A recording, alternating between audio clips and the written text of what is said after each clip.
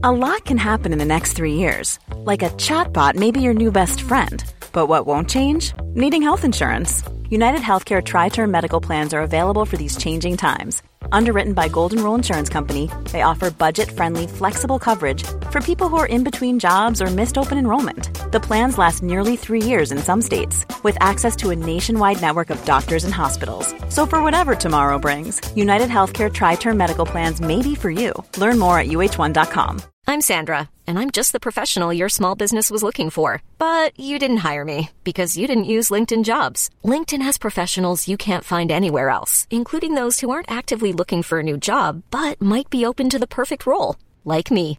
In a given month, over 70% of LinkedIn users don't visit other leading job sites. So if you're not looking on LinkedIn, you'll miss out on great candidates like Sandra. Start hiring professionals like a professional. Post your free job on linkedin.com/achieve today.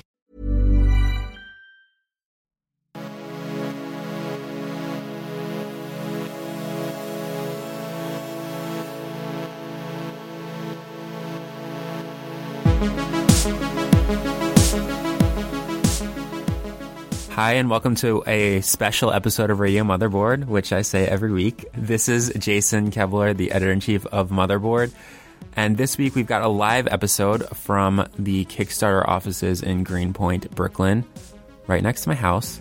This week we're talking to Brian Merchant, who is a former Motherboard senior editor and the author of The One Device, The Secret History of the iPhone.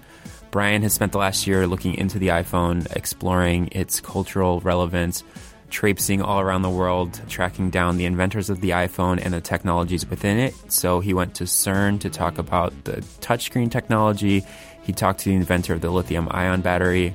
Brian and I went to mines in Chile and Bolivia, and he went to the Foxconn factory in China and obviously Cupertino. We're also doing this as part of Motherboard's What is the iPhone Week. So I am bringing on Luis Matsakis, who is our assistant editor, and Nicholas De Leon, who's an editor at Motherboard, to talk about their stories in which we explore how the iPhone has impacted our culture. This is a very fun episode, and let's get into it. I want to start this off by pointing out that this is my dear friend Brian Merchant. He's wearing a very nice shirt, and on his author photo, he's wearing the same shirt. I just didn't want there to be any confusion. Yeah. It's this guy. I'm Jason Kebler. I'm the new editor-in-chief of Motherboard. Thank you all for coming here. Well deserved. Yeah. Thank you. Yeah. This is our second live podcast. Such high demand. I wanted to talk to Brian about the creation of The One Device, The Secret History of the iPhone, which is your magnum opus, I believe. To date, yeah. To date, the highlight of your life. Brian didn't write about the iPhone at all at Vice, very little, and then he went off and wrote probably the best piece of Apple reporting I've ever seen. I've read this many times throughout the course of its creation. Against your will sometimes, but yeah, I do appreciate it. Yeah. Jason, so what also should be noted is that Jason is a recurring character in this book. He shows up perhaps when you least expect him to, when we're about to go into a tin mine, for example, or I think in Chile also. Yeah, so I screenshotted the 4 pages that I'm on, and it's all very bad things happening to us. So I went to Chile and Bolivia with Brian to report out part of the book. Do you want to tell them what the book is about first? Maybe? Okay, yeah, we've gotten ahead of ourselves a little bit. So the idea is to sort of take a wide lens approach to looking at the iPhone, given that it just does have so much weight and cultural gravity in our lives now, and just kind of to tear it apart piece by piece and sort of tell the stories of its components, of its material origins, of the labor that makes it possible, sort of in tandem with the story of how it was actually invented within Apple. Because as you might know, if you follow any of Jason's reporting or Motherboard stuff, we all know that Apple goes to great lengths to seal this thing up, literally and figuratively, to make it really difficult to get inside. You need a custom screwdriver to repair the thing, and most of us stop kind of thinking about it. It's just becoming more and more like magic. So I thought it'd be worthy just to kind of dive in and just, really start at the beginning of where the device comes from and try to tell that story. Yeah, so Motherboard is a website that very rarely writes about gadgets, I think. But so it might be weird that we're having a whole event about a gadget. Yeah. But I think that the way you approached it, which is how I'd expect from you, is these are the people who made the iPhone. These are the lives affected by it. So we talked to miners, or he talked to miners. I talked to some miners too. Talked to factory workers, talked to the people who invented the lithium-ion battery and the touchscreen and stuff like that. So you went all over the world tracing down the cultural roots of this thing and the technological underpinnings of the stuff inside of it. Where did you go? If the idea was to sort of start at the basest element and then follow its sort of construction and ultimate completion into a device, I made an effort to try to make a stop that would exemplify each of those items along the way. So the trip that Jason came with me on and was a translator and fixer, and all of our stuff getting stolen or in Chile. We went to the mines in Bolivia to see where the tin comes from, which Apple publishes its supplier list, so we know, for instance, that it gets some of its tin from this mine. So we told that piece of the story. And then I went to China, to Shanghai and Shenzhen, to meet factory workers, to meet the people who spend 12 hours a day on their feet assembling these things in places that are publicized from time to time due to their poor working conditions. And then I moved on. I tried to look at places that had contributed to the technological evolution of some of the core technologies like multi-touch. I went to CERN, where one of the first multi-touch panels was invented, but kind of vanished into the history of technology because CERN doesn't patent its stuff. And according at least to its inventor, who believes that the same technology, the fingerprints of it anyways, are in the iPhone, he believes he's just been kind of written out of history. So I got his take, and then, slowly you put all these pieces together, and then you go to Cupertino to try to meet as many of the iPhone inventors, the people who were there at Apple, who sort of worked behind the scenes for a long time to get a lot of these ideas on the table that would coalesce into the iPhone. Right, so this came out 10 years ago, or it was announced 10 years ago this week, and Steve Jobs stood on stage and said, this is the one device. Here is my gift to you, humanity.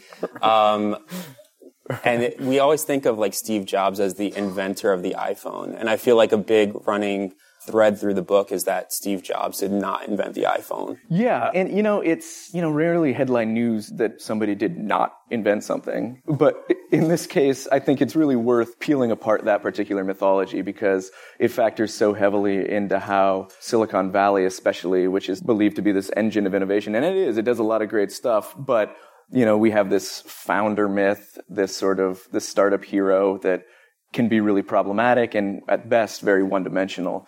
And especially with Apple and its recent string of successful products, that really is sort of the line. If you're not paying attention, if you just kind of absorb it through osmosis, then it's just, it's like, oh yeah, Steve Jobs, he invented all this stuff and the world's a better place now.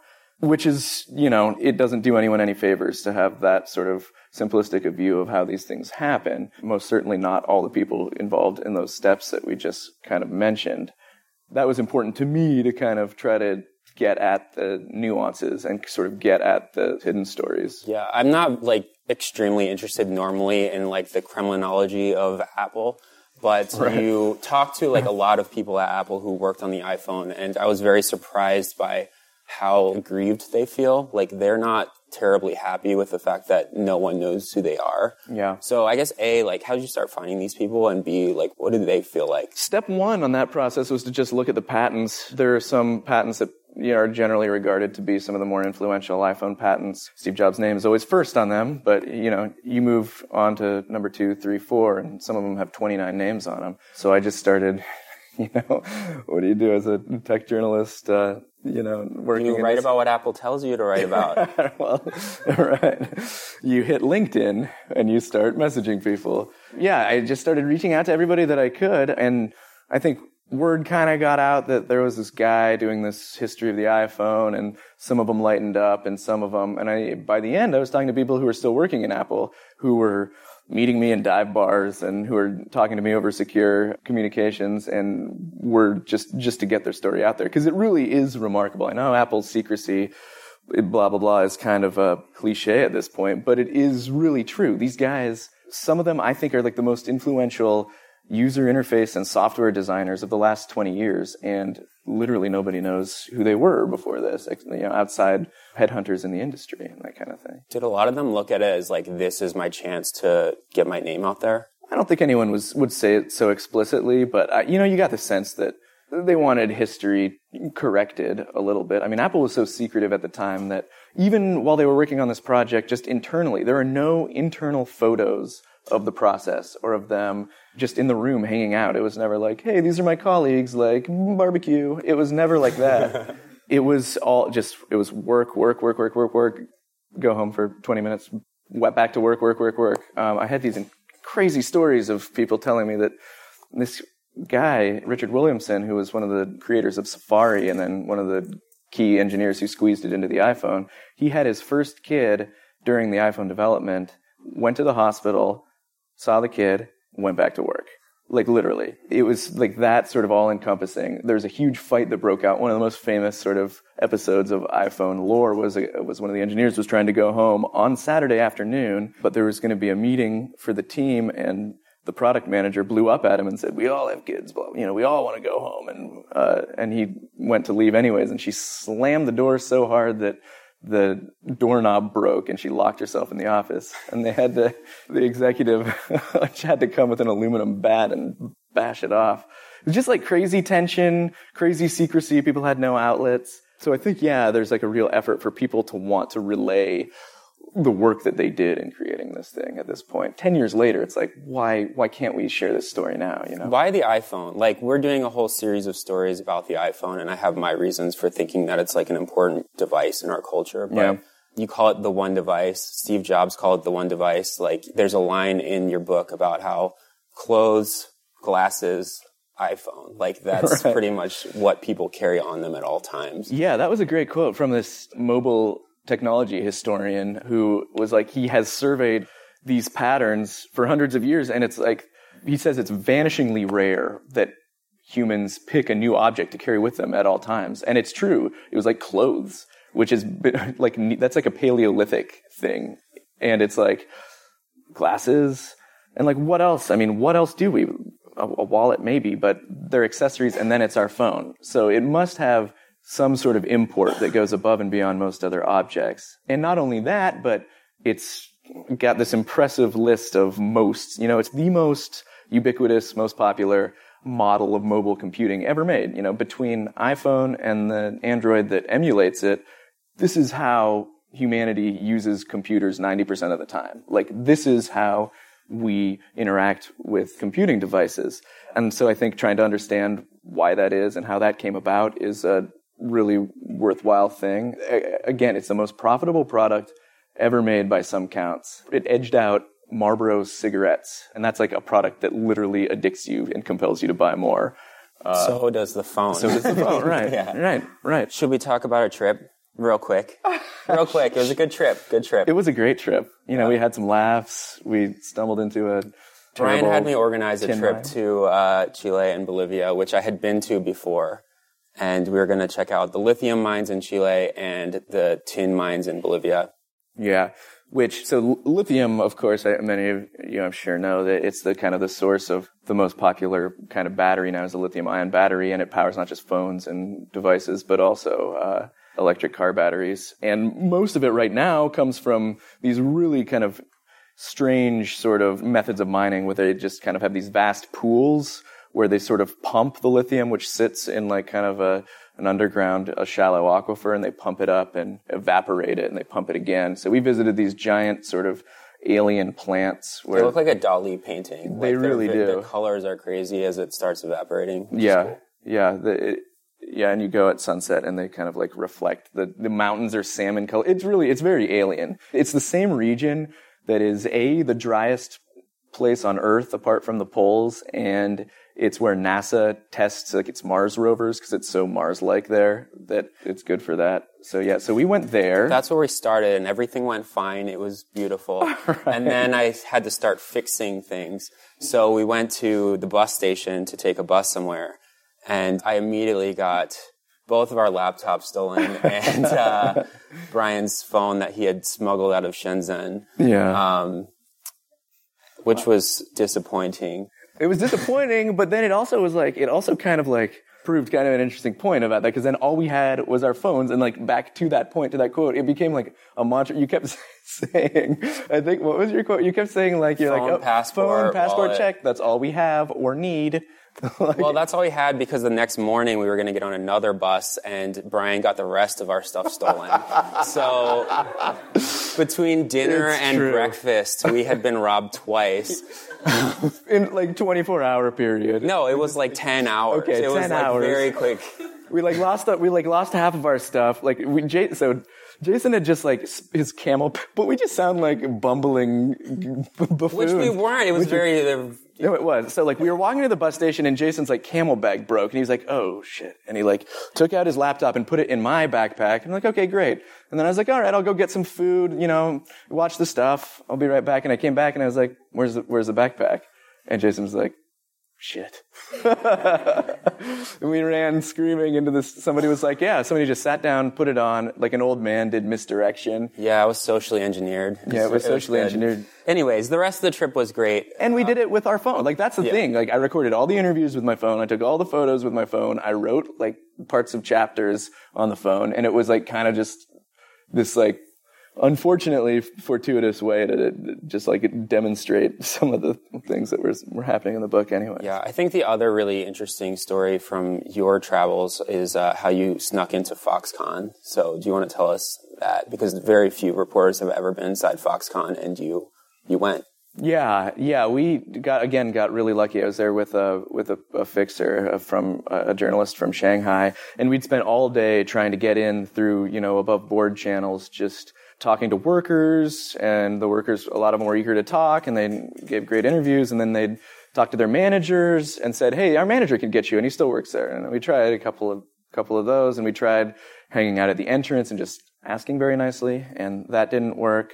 So by like the time like early afternoon rolled around, I had to piss. I had to go to the bathroom so bad, and we were just like, you know what, it's like worth a shot. So we had walked around, and we went to a different entrance with a much more bored-looking guard, and we were just like, just let us in to use the bathroom, man. We'll be right back. We'll just come right back. My fixer was just like, he has to go. Look at him, he has to go. And the guy eventually he's just like, I've had enough. And he's just like, okay, come right back.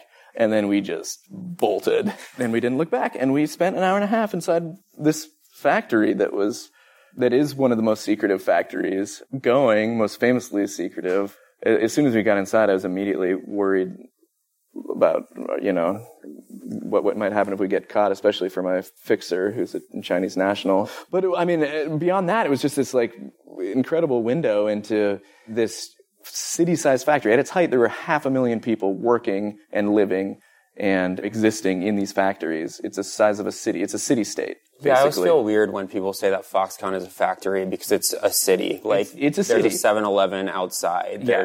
There's a plazas and squares and stuff. Inside the factory, in the dead middle, just like a city, it's gentrified in the middle. It gets less nice on the outside. There are, we walked from one end to the other, and it took the whole hour to walk the whole thing.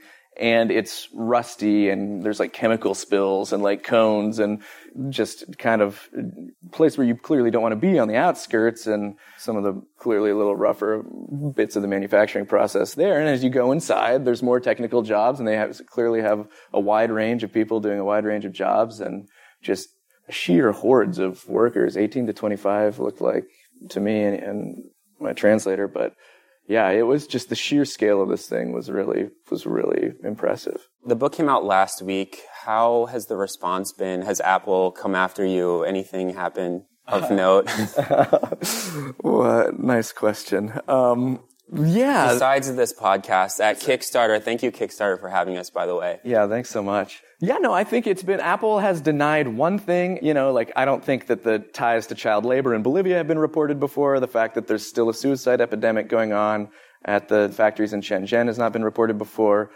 The fact that one of its executives at one point in time argued for a hard keyboard had not been reported before, and that's the scandal, of course.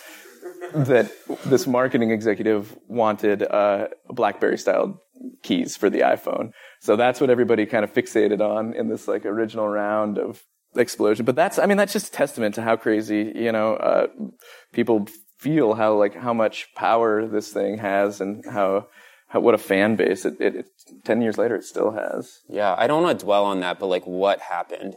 This like Verge inspired fallout. Yeah, so I published the excerpt and it contained this part, and the quote was given to me by Tony Fadell, who was one of the executives in charge of the iPod at the time. He was the executive in charge of the iPod, so he was a natural sort of successor to do some iPhone stuff. And he told me the story on the record. I have it recorded, and it was very elaborate, and it feels very true. It feels like a very reasonable thing for an executive to be arguing for, a BlackBerry keyboard. But Phil Schiller, the marketing executive, came out and denied it on Twitter, which sort of set off this backlash. And then Tony Fadell, for whatever reason, I could speculate why, but, it's probably clear. He backtracked on his comments, maybe not remembering that I had a record of it or not.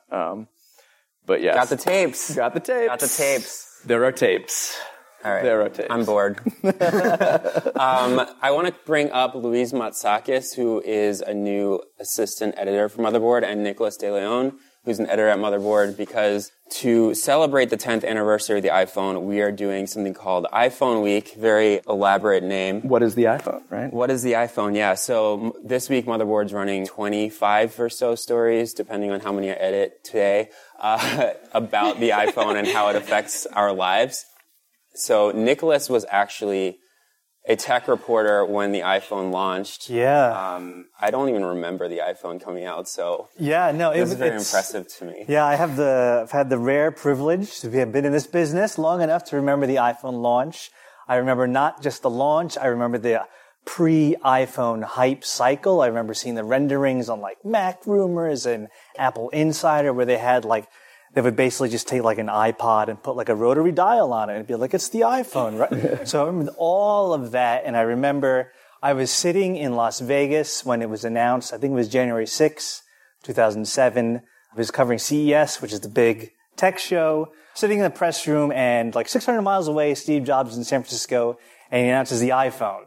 Now I'm sitting in this press room with a bunch of other like tech reporters, and Steve Jobs just completely invalidated CES for the rest of the week because he's 600 miles away. He announced the future, and we're over here in Las Vegas looking at like printers and like TVs and stuff. So it was kind of ridiculous. But yeah, my memories from the early days. It's funny how like now when Apple doesn't do anything, it's like a story. It's like, oh, why haven't they looked into AR? Like Apple was not that like important back then. Like even during the iPod, when like everyone had an iPod, it was just not that pervasive and like all consuming, this Apple like controlling our lives. And it wasn't until several years into the iPhone, because the iPhone was, wasn't the first smartphone, and it took a couple generations for it to really kind of like blow up. I would say with like the iPhone. I may be wrong here, but I don't remember the first iPhone being very popular. It was like the App Store. The first iPhone was like priced ridiculously expensive, and then they cut the price like 6 months later. Right. That was a huge scandal. Yeah. All the early adopters were like, this is outrageous. And I remember all this stuff like it was yesterday. The Apple blogosphere was like way smaller and like way more intimate. Now there's a million publications. But back then it was like way more intimate and way more interesting in a way. Were you working for TechCrunch then? Or? Yeah, I was at TechCrunch. Yeah, I was here in New York. I remember seeing all the Fifth Avenue store, the lines. I remember just like honestly like hating having to cover like a line at a store. I was like, are you kidding me? Like I went to college to talk to people standing in line to buy a phone. Come on. But that lines aren't that bad anymore, really. No, there are no lines. Remember iPhone lines? We don't have that anymore. That was like a cultural, like, I remember seeing CNN trucks and CNBC trucks and people like, this was a thing. This was like the realization of like the personal computer. It's like, okay, it's a computer in every desk. It's like, no, now it's in your pocket. And that's a big deal. It's the internet in your pocket. So it was like, yeah, it was definitely interesting in the early days and definitely interesting to see the evolution where now it's like, now no one even cares. Like the iPhone WWDC, who cares? The iPhone event, no, it's like, it just happens and you pre-order it when it goes on sale, but it's part not of our culture. Yeah, now. It's like, it's important still. Like people still cover it. But it's not an event. It was like, as the closest thing to like, I don't watch football, but like the Super Bowl is a big deal. Is it? So I hear.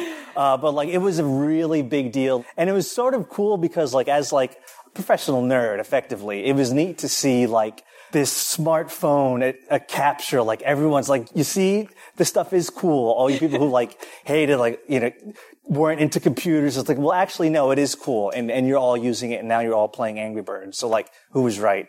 So yeah, it was way smaller and way, I would say, it was different, in a sense, more interesting. But to see the evolution where now it's just taken for granted. And now we're coming to the other side where like there are people who are there who I'm sure were like seething, like, why aren't I giving interviews on CNBC? Why is all Phil Schiller everywhere? Who cares? You know, it's like now there's stories out there. So now everything's right now. I don't necessarily want to get like too into how Apple talks to the media because it might be boring, but Louise just came from Mashable and they talk to Apple quite often. Yeah, we had a lot of relationships with Apple, and I don't know how much of the conversations I had with them were off the record, but I can tell you for a fact that they have a house in Tribeca that they rent out and let reporters come to.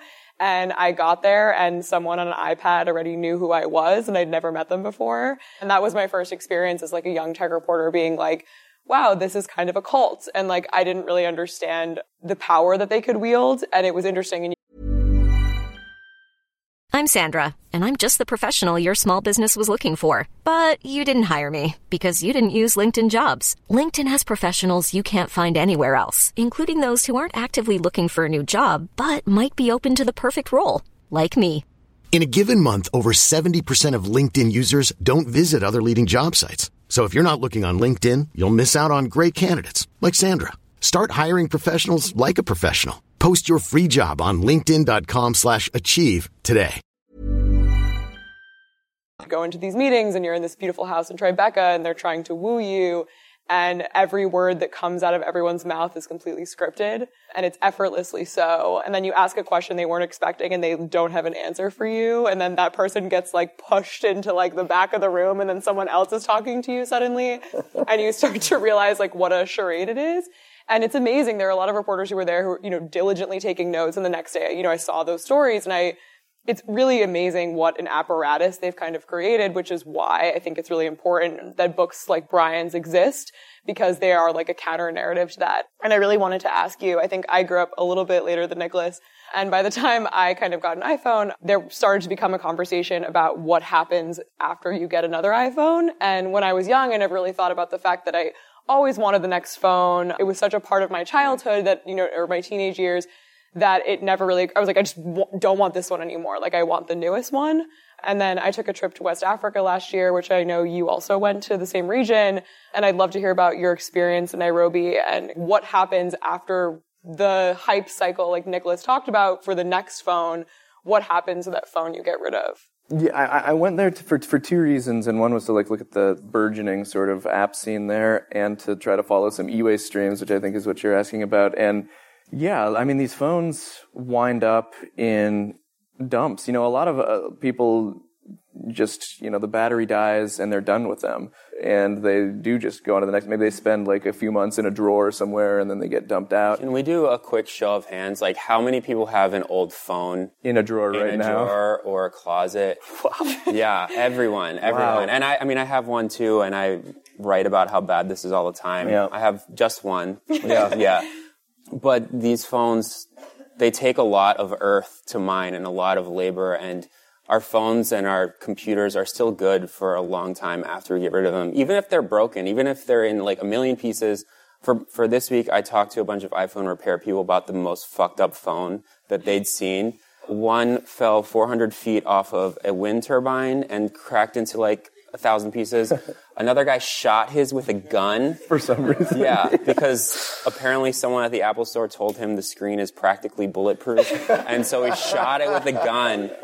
Yeah, Jason sent that photo to me with no context over Slack. And I was like, what?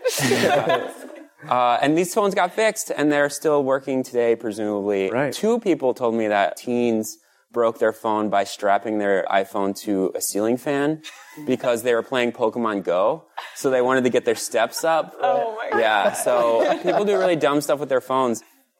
And you can fix these things and you can resell them, and that's the best thing that you can do with the phone. Yeah. Because they have life for quite some time. And they're still pretty valuable. That's what I'm saying. Like, these retain their value for a long time. I know a guy who still sells, like, the old MacBooks from, like, 2009. Yeah. That's all he does. He, like, gets them from electronics recyclers and sells them. Yeah. And he makes thousands of dollars. And it's given rise to, like, sort of this host of, like, really super skilled repairmen. When I was there, and sort of this dump in Kenya, like on the side, they would fish the phones out. They'd end up in these fairly sophisticated waste streams that kind of end up in a few hot spots around the world.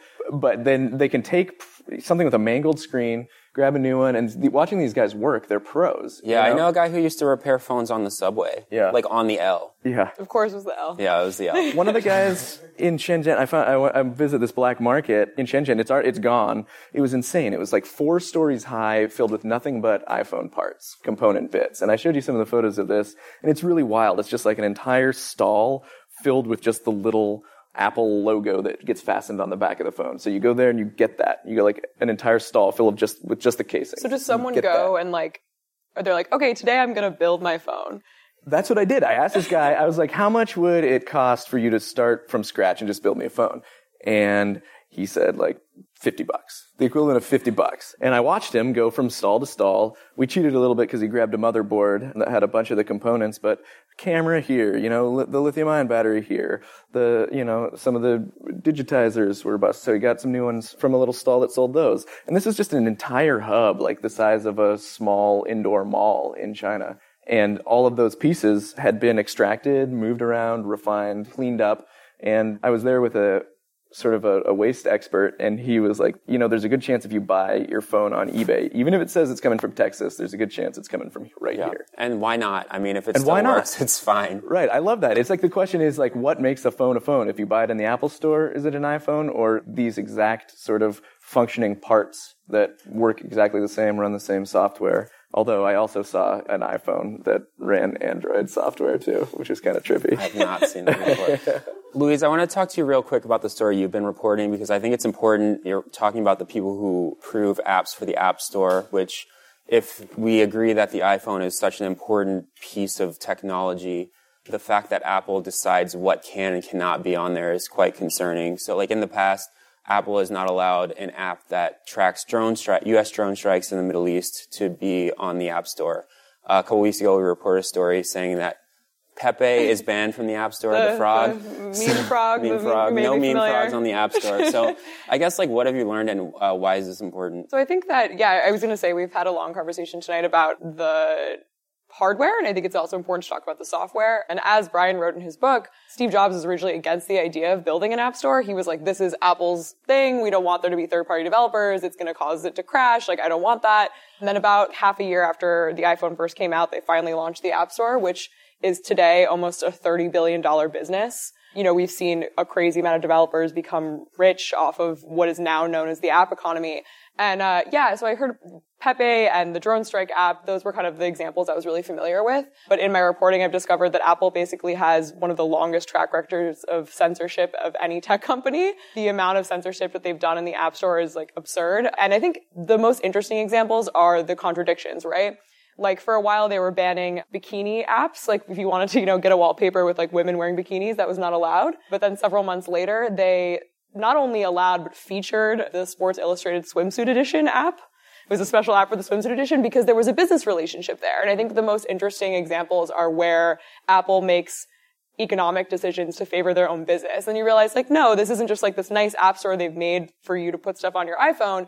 They're making these strategic decisions that are completely shielded from developers who've, in some cases, spent their entire lives making these apps that are then not allowed to Apple's 700 million iPhone users. Yeah, well, it's really interesting. There's like this famous anecdote in New York Times profile of Travis Kalanick by friend of Motherboard, Mike Isaac. And Tim Cook called Travis Kalanick into his office, the CEO of Uber. And Uber was doing some shady stuff, if you could imagine. And what? And Tim Cook was basically like, look, if you don't cut this out, we're taking Uber out of the App Store. And can you imagine if Apple deleted Uber, across every iPhone? People talk about what it would take to kill Uber. That would kill Uber instantly. Yeah. Yeah, that sounds like such a great story, at least. The other thing that I think is interesting to add to that is one of those famous, once in a while, Steve Jobs would just respond to people who emailed. Yeah, there's that email where, was it a Gizmodo writer who had emailed him about, kind of complaining about... Where's the porn? Where he didn't let porn on it. Yeah. And they had this, and it was pretty revealing because he's like, there's just no porn on my machines, basically. He was like, if you want porn, get an Android. Yeah. That's literally what he said. So, and that is just reflective of a lot of things with the iPhone, is it's playing by Steve Jobs, or now the echo of Steve Jobs' sort of moral compass, whatever, that was. In this case, no porn. So there's just no porn on the iPhone. Yeah. I think that's a good place to start taking audience questions. If you've got any want to talk about porn, and I mean, you can get porn on the iPhone if you really try. I think I wouldn't know, but open that browser. Theoretically, in theory, right. Yeah. Hey, I just wanted to ask a little bit about. I think one of the topics that came up earlier was really interesting. Was the story of, and maybe I'm using the term incorrectly, but kind of a potential catharsis that could happen when some of the individuals you spoke with, who it really sounds like spent an incredible amount of their lives working on this in secret and without sort of documentation. I'm kind of curious if you've heard any feedback yet, and maybe it's a little too early, or you think you might hear feedback from them about what their experience is like having now had that story documented and getting publicized, and whether there's whether there's something that happens to them where they're sensing their story being told, and whether that's, providing something to them in some way. I did hear through the grapevine, literally, that one of the people whose story I tell in the book, who I feature in the book, who does still work at Apple, I heard through the grapevine that after the excerpt was published, he got a standing ovation when he came in, because nobody knew that he was involved in this. No, even in Apple, nobody knows who the people are who worked on the iPhone. That's how secret it was and remains to be. I mean, Apple has always touted itself as this company that always looks forward, but it's so true in some senses that, people are sitting right next to people that have this immense well of experience that they have no idea about. I'm curious, can you just explain what some of the security measures they took to make sure that the people who were working on the iPhone didn't leak anything or? Okay, yeah, so there are two parts. If you were working on iPhone software, that was the Manhattan Project, basically, at Apple. It was, you would be invited to work on, either Scott Forstall or one of his deputies would come into your office and basically say, we have this great project. I can't tell you what it is. I can't tell you anything about it. Do you want to come work on it? You will give up your weekends, your holidays, your lives. You have to tell me now. And a lot of people did, and they had to sign NDAs. Sometimes they had to sign an NDA, a non-disclosure agreement, before they signed the next NDA, saying that I won't talk about, what's on this NDA should I not decide to sign it because it's so intense. And then after you've signed your NDAs and you've sort of agreed to sacrifice your social life, then you can go to this building that was in a sort of a sealed off wing at Apple's campus, the Infinite Loop 2, it was an area right above the Industrial Design Studio, and they had badge readers. It was sealed off. Nothing really got in. Very little got out. It was a sealed off, very smelly place because these people lived in there basically around the clock. What was the most surprising thing that you learned about the iPhone or how it was made? The fun thing about reporting this book was that every chapter it was like, whoa, yeah. It was really legitimately satisfying to learn all this new stuff. So picking just one is hard. I think for me, the most surprising thing was to learn about the legacy of multi-touch. Because multi-touch is something that Steve Jobs literally threw up on the screen and it said Apple invented multi-touch and boy have we patented it. And literally nothing about that statement is true. So, learning the whole legacy of how multi-touch began in the 80s, and then how one person who had come to work at Apple, Wayne Westerman, sort of invented the technology that we see in the iPhone now in its most basic form, because he had hand injuries and he couldn't finish his dissertation because it hurt too much. So he invented this technology called Fingerworks, that he started a company called Fingerworks that would allow him to swipe. And I love that story as kind of a hidden history of what ended up getting baked into this thing that's so ubiquitous now. I am wondering, what is the future for the iPhone now that so much about where it came from and how it was made and how it has become this dominant cultural force? Yeah. Do you think that this one device will be the one device in 5 years, 10 years? Where does the iPhone go from here, I guess is my question. Yeah, and I kind of have a boring answer to that question because I think that's exactly right. I think for a lot of reasons, the iPhone will probably look a lot like it does today in 10 years or, whatever is the dominant sort of smartphone is. And there's a couple reasons that I cite when I think about that, and that's because 10 years ago, the iPhone launched in a form where many of the sort of most basic fundaments are basically what they are today, right? It's a touch screen. The same kind of UI ingredients are the dominant part of the user interface. It's still app-based. I think like the things that have changed are like little flourishes, like Force Touch, and we hear about, Siri got added, and now we're hearing about augmented reality and things like this. But they're really like iterations kind of taking place on the side of the sandbox. Like the core powerhouse of the phone, it's gotten faster, bigger screen, whatever, but the core elements haven't really budged all that much. And I think that speculating is always like kind of a fool's errand, but, I could see it becoming kind of like this core central part of our lives, like the car did. The sedan isn't that much different than it was 50 years ago on like sort of a philosophical level. We're probably going to have an iPhone that looks a lot like the iPhone in 10 years. It's interesting because Apple has done so much to lock you into continuing to buy the iPhone. Like, I think maybe part of Katie's question was, like, is there a competitor that could take over? And like, what comes after the iPhone? Yeah. But in terms of like competitors, obviously Android is bigger than iPhone is right now, and it has been for quite some time. But Apple has done a lot with iCloud and with iMessage, especially to lock people into it. It's just like, once you're sort of indoctrinated to leave, there's like a high barrier to leaving, I feel. Yeah, there's different ways, like, is it like the device, the smartphone that's kind of modeled after the iPhone mold, which, the Android is more or less inspired by that sort of mold. And will that change and be taken over? I don't know. Another thing to think about is the fact that Apple has so many resources. It's so valuable. It makes so much money off of every iPhone. Like the Android has more units sold and it runs on more phones, but they don't make nearly as much money off of their phones as the iPhone does. So Apple has this huge imperative to sort of perpetuate this. It almost has a reason not to innovate in that classic sense. The Foxconn anecdote, you said you ran around there for an hour and a half. What happened at the end of that? Did you get kicked out forcibly? And what happened to your colleague who accompanied you? We decided to stop pressing our luck and just leave. It kind of, it's hard to go unnoticed in certain areas there. So I think we just decided that we'd kind of canvassed from one side of the other. We'd seen the factory blocks. We'd tried to get into a few of them. We'd spoken to a few folks, and we'd seen the dorms, and we just kind of both figured that it was time to go. So we did just kind of like, as casually as we could, joined like the stream of, it was evening then, and of workers who were exiting to go get a bite or something, just kind of shuffled out with the masses.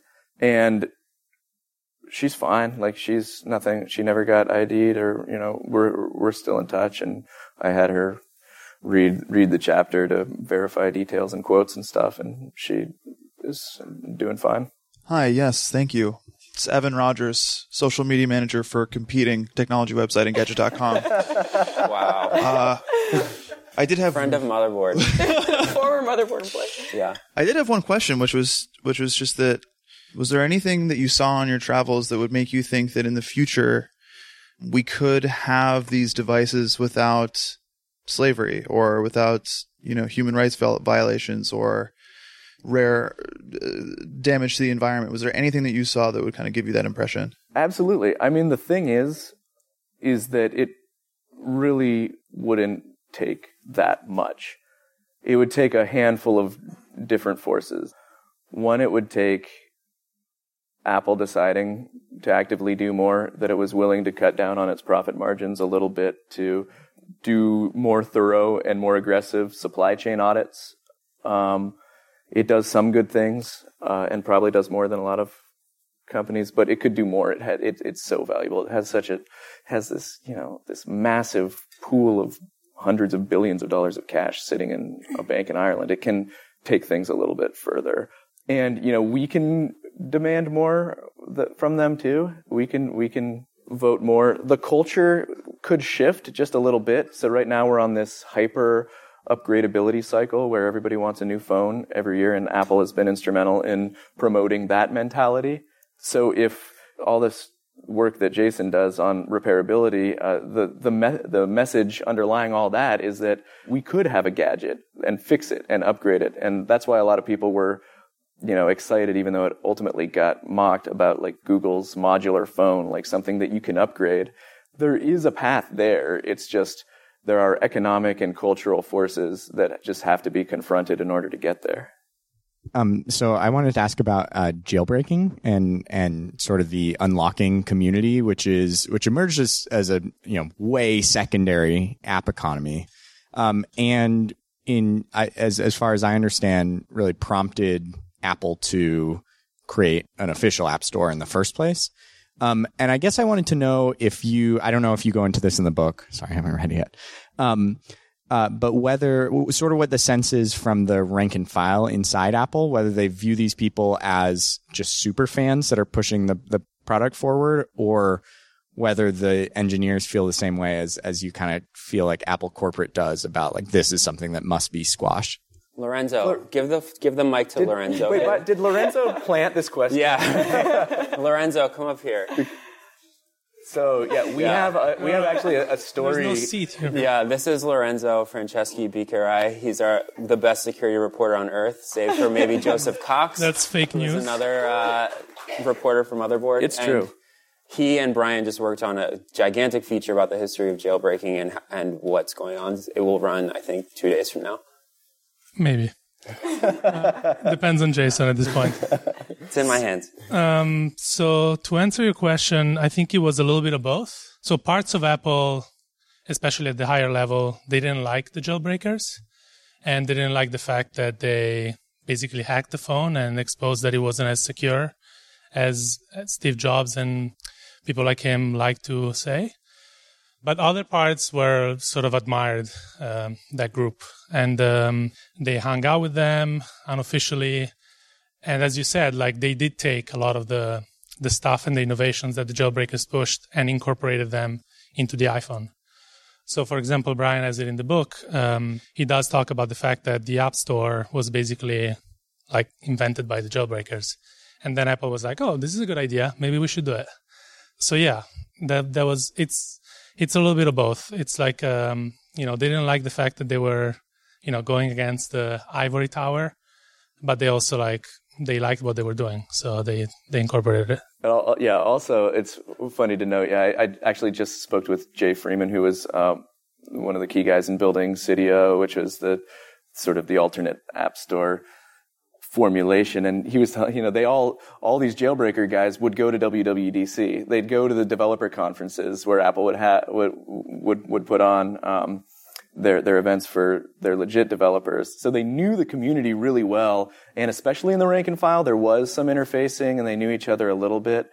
But the other interesting thing to note is that it didn't stop when they just built the App Store.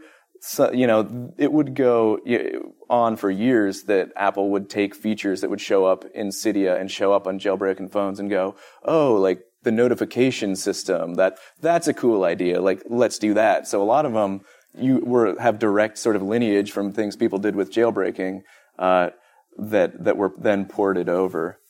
It's a really, I love that chapter because it's a great example of people. Like, I equate it in the book almost to like a public kind of protest, all of the different sort of groundswell against not having an open app store. So you had like developers just wanting it. You had like people breaking into the phone, kind of doing more subversive tactics to show, like to demonstrate what could be done with this power. And they were making mostly benign apps and having fun with it. And people were like, that's really cool. So yeah, it really did kind of inspire what would be the key foundation of kind of. I would just add really quickly that sort of spirit of jailbreaking that kind of tied into which was very big in the early and mid 2000s, like the anti-DRM kind of movement where it's like, no, I own this hardware, I should be able to do with it what I want to do with it. And so the idea that like Apple says, here's this phone, but you can't put anything on it, that like lit the fire under those same guys who were like, well, actually, we're going to break into it and install whatever software we want on it. So that's sort of like, take this attitude was kind of really pervasive in a lot of like the open source and kind of like anti-DRM communities back then. Yeah, it's very interesting that the story that Lorenzo and Brian are working on is kind of like, why don't people jailbreak their iPhones anymore? And one of the big reasons is because Apple just took all of their ideas and put it into the iPhone, so there's no reason to do it anymore. There still are some people who do it, but it is kind of a shame that now the walled garden is sort of like firmly in place. But now you have a lot of people jailbreaking other devices, like you have a lot of farmers jailbreaking their tractors and stuff like that to repair them. So there are always wars to be fought, I suppose. Yeah, also just to follow up, a lot of the people that were early jailbreakers ended up working for Apple. And not a lot, but like quite a few. Some of them, yeah. Like Nicolas Allegra was from New York, better known as Comics. He worked for Apple for like 6 months. Jonathan Ziziarski, who was like an early jailbreaker, is working at Apple right now. So this tells you again, like, what Apple did was just take them and their ideas and incorporate them. All right. Well, thank you everyone for coming. Thank you so much, Kickstarter, for having us.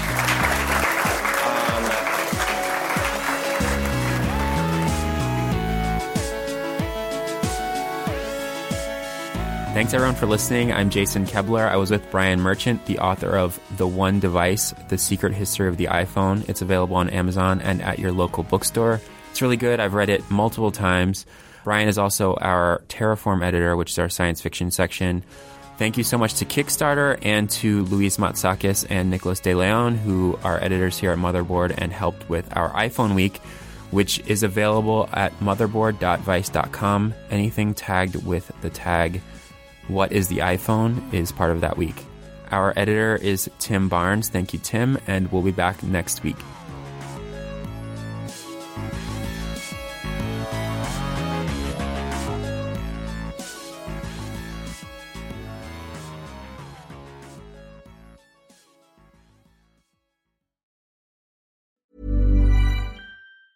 Hi, I'm Daniel, founder of Pretty Litter. Did you know cats tend to hide symptoms of sickness and pain? I learned this the hard way after losing my cat, Gingy. So I created Pretty Litter, a health monitoring litter that helps detect early signs of illness by changing colors, saving you money and potentially your cat's life. Pretty Litter is veterinarian developed, and it's the easiest way to keep tabs on your fur baby's health right at home. Go to prettylitter.com and use code ACAST for 20% off your first order and a free cat toy. Terms and conditions apply. See site for details.